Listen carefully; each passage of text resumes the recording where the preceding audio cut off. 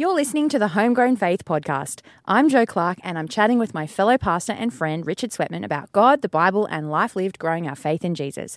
This podcast is coming to you from Hunter Bible Church in Newcastle. Jo Clark, good afternoon to you. It's great to be chatting with you again. And you, Richard, how have you been? Yeah, great. Enjoying I thought I'd share with you the last few weeks, getting back to church in some format. Yeah. And thought I'd talk with you about the greeting etiquette at the moment. It's a bit strange, isn't it? I'm very, I really like, despite being an introvert, I do like being with people, and coming back to church in its various forms at the moment. I've had the full spectrum of a big hug with a friend, a lady, an old friend from one of our congregations. I've done the reach out with my hand and get offered an elbow, and I've given the elbow. And I think probably someone else put out a hand and I've offered an elbow. And I've done a legit handshake. So I've had all of those, and I've also had a little side hug to that's nice. a male friend. The full spectrum. Like, what do you do then? So I've tried them all out, and it's all been fine. A little bit awkward here in the end, but yes, I'm in enjoying that. Yes. How have you navigated this? Greeting? How have I navigated it? I mean, I don't often do a massive gesture when I see someone. No, you're not a handshakey. No. I would shake a gentleman's hand if I haven't met them before. Yes. But not a lady's hand.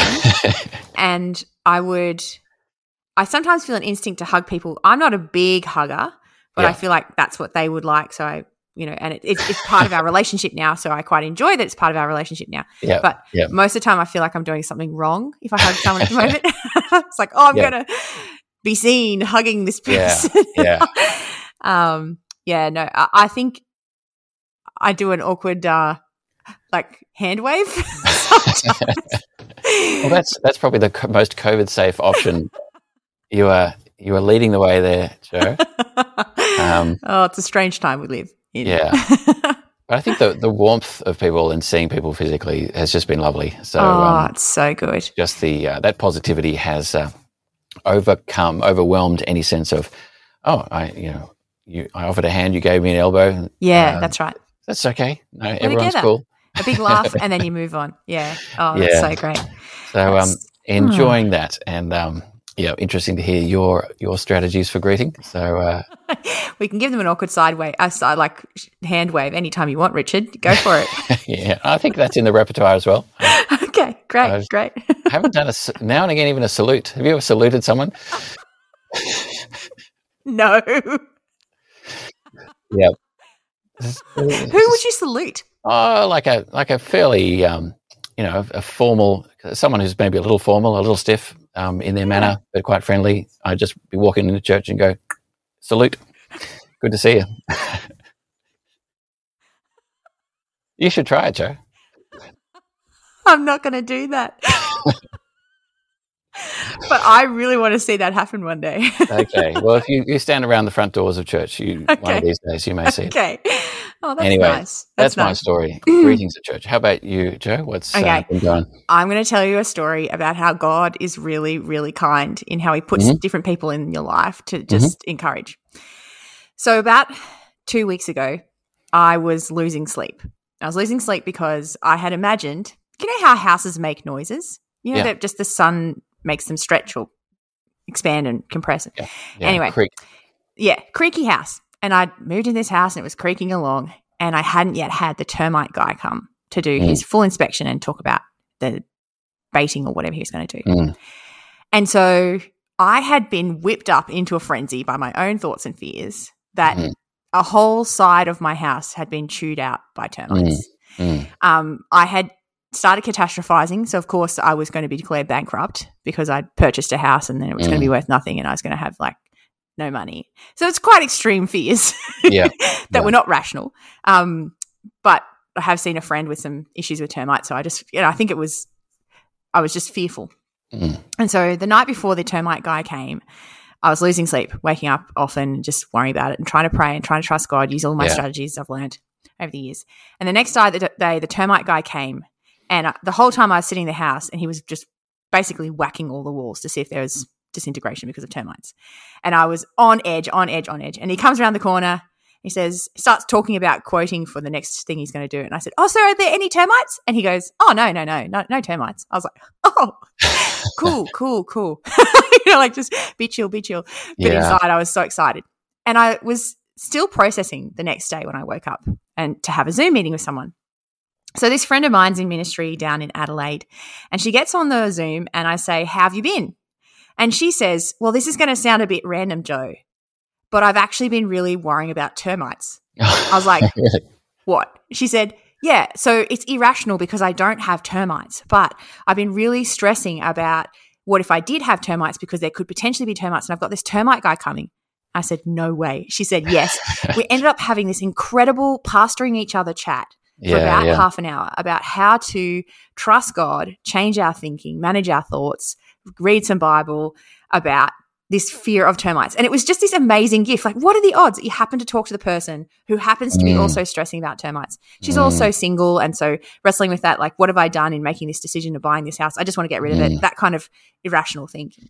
It was just this moment where we both looked at each other over Zoom and were like, wow, thank you, God. Because it was that 2 Corinthians 1, comfort others with the comfort you've received from God. Like, in the moment we were needing comfort. Anyway, it was amazing. Great. That's so great. Yeah, you're both thinking about the same thing at the same time, stressing about it. And sharing wisdom and stuff. Yeah. And we ended up, the biggest thing we realized was that the answer when we're very fearful about something earthy, is not to deal with more and more, like dig more and more into the fear, though that might have some value. It's actually to have more right fear, which is the fear of God. Yeah. So we were both like, right, we need to listen to some fear of God talks, which I've got, and it was really great time. Yeah, that's really precious what you've said there. Yeah. When in the midst of fears, not to go deep diving into them, although there's a place perhaps for appropriate research and so on, but to dwell on God and have a right knowledge and fear of God, and that's the key for these sort of situations, which is not just termites, of course. That's right. Yeah. Anyway, so I was thankful to God for that. It was a real gift of His kindness to us. Yeah, great. And what have you been reading in the Bible, Richard? Well, I have started in some 1 Samuel and loving that. So I looked at my little sort of record of my reading and realized I hadn't read Samuel this year or last year, and so was keen. And I've always enjoyed the book, so I was keen to get into it. And a bit I thought I'd share with you and our listeners is just the way that Hannah prays in chapter 1. I love this, love it every time I read it. Hannah is a woman, the one of 2 wives of a man called Elkanah, and she's unable to have children and is really suffering and grieving through that. And she prays, and just the way that she describes her prayer is just so good. So I'll read it in 1 Samuel chapter 1, verse 15. She's just been sort of accused by the priest of being drunk because of her prayer sort of postures, but she answers, "Not so, my lord," Hannah replied. "I am a woman who is deeply troubled. I have not been drinking wine or beer. I was pouring out my soul to the Lord. Do not take your servant for a wicked woman. I have been praying here out of my great anguish and grief." Wow. Yeah, and I love that because she's like, this is ultimate vulnerability. She really tells the priest where she's at. She's deeply troubled. She's experiencing anguish and grief, and her response is just so God-directed. She is pouring out her soul to the Lord. You get an image of like a cup being poured out.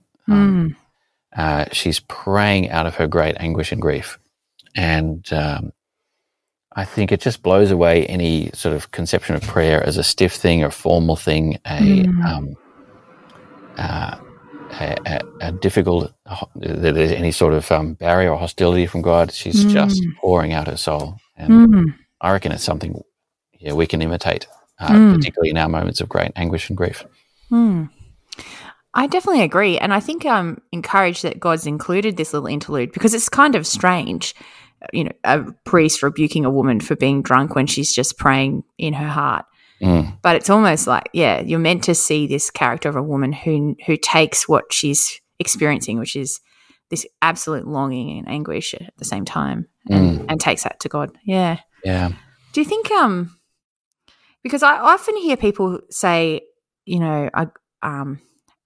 there's these descriptions of praying on your knees and things like that. Yeah. And I've realized, I was talking about this with someone just the other day, physically I actually don't do that much. But are you picturing a woman standing or kneeling? Because she doesn't say anything about her posture or her movement, just that she's not. Yeah. Yeah, no, that's a good question. I wasn't thinking a chair, no. So I was probably thinking a crouching or kneeling or stooping. But there's the text leaves that open. Yeah. Because it's a physical thing, isn't it, when you're in that kind of anguish and grief? Like, she describes herself as deeply troubled. Yeah. You can imagine her posture wouldn't have been like upright and arms out in a power move. No, not like the Pharisee in the temple or something standing up there. So, that's a good question. A bit of an interesting tangent, potentially, the physical postures of prayer. I had not thought about that, but it does add to it as well. Like there's a link between our bodies and our prayer life. I just love that we have a God who we can go to and we can take our sadness to him. He doesn't just want to hear our, very nicely packaged requests about the growth of the gospel in Australia or whatever. Yeah. And it's a very Christian idea of prayer. It's not reciting a mantra or a chant or performing a duty. It's incredibly personal. So, so enjoying 1 Samuel and just loving that passage there. So, that's great. Well, I've been reading Gentle and Lowly, which we talked about you having read a little while ago. Did you finish it? I can't remember if you finished it or not. It's always a good question with me, Jo, but yes, I did finish it. It's back on the shelf, picked off. I've only just started it, but I've quite enjoyed the experience I've had of reading it, which is, for anyone who hasn't listened to the previous podcast, Gentle and Lowly is a book written by a brother in Christ over in the US who's keen to encourage people to see Jesus' heart and that he has this absolute love and gentleness and care for those he wants to save. And the word compassion keeps being repeated. And I guess he's trying to emphasize that we can see Christ's compassion in his work, but also he reveals it to us in Matthew 11 when he says, I'm gentle and lowly. Now come to me all who are weary and heavy burdened. I'll give you rest. And so this sentence stood out to me, and I'll just read it. Yeah. It's a little bit, bear with me, it's a little bit long. Time and again, it is the morally disgusting, the socially reviled, the inexcusable and undeserving who do not simply receive Christ's mercy, but to whom Christ most naturally gravitates. He is, by his enemies' testimony, the friend of sinners. When we take the Gospels as a whole and consider the composite picture of Jesus as a whole, what stands out most strongly? Yes, he's the fulfillment of Old Testament hopes and longings. Yes, he's the one whose holiness causes even friends to fall down in fear, aware of their sinfulness. Yes, he's mighty and authoritative teacher, but the dominant note left ringing in our ears after reading the Gospels is the way the Holy Son of God moves towards, touches, heals, embraces, and forgives those who least deserve it, yet truly desire it. Yeah. And I read it and I thought, I need to remember that I'm the disgusting, reviled one. Because so often our lovely middle-class life in Australia, we work so hard at being the one who's not disgusting. You know, that's the whole nature of this sort of striving of the middle class. Yeah. But actually the reality is I am morally disgusting aside from the salvation of Jesus. And we all are, and we all are recipients of his mercy. And so I was reading it thinking, oh, that's so nice that Jesus is kind to other people. And I was like, no. Jesus is amazing and is mercious to me, even morally disgusting. And then when I moved past thinking about me, which I often do when I'm reading a book, unfortunately, I just was struck by his description of Christ gravitating towards those he's going to show mercy to. Oh, so beautiful. Yeah. Yeah. No, it's just that lovely theme of Jesus personally warm and loving to sinners with absolutely nothing to offer him. It's very humbling. Yeah. Sorry, I interrupted you. No, that's it. Yeah. Yeah. I guess it just made me think of, I couldn't remember whether the woman who breaks the perfume jar over Jesus was described as a prostitute or not. Like, that story just popped into my head as I was reading this chapter. So I went and had a look for it, and it turns out not. But they're in the house of Simon the leper when it happens. And I thought, oh my goodness, there it is. Just very subtly in Mark 14. There it is. Yeah. Jesus just in the house of someone who's described in his name as a leper. Yeah. Wow. Yeah. So has this informed your prayer life? How's it? No, I've only really read I only read part of it today. So okay. What I was quoting to you today, I read this morning. Yeah. So not yet. But I do think it should, in that I often am trying when I'm praying to say things about God to him that I love. Yeah. But I rarely pray to Jesus about the things I love about him. And it would make sense that some of this would inform a prayer like that. Yeah. Oh, well.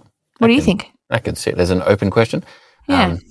I think, giving thanks to God for these qualities of Jesus and praising God for his compassion, I think it sort of hits home. It's like we confess our sin and just talk that through of like, good God, point. Sorry, I've tended to think your mercy is required for other people, but not myself.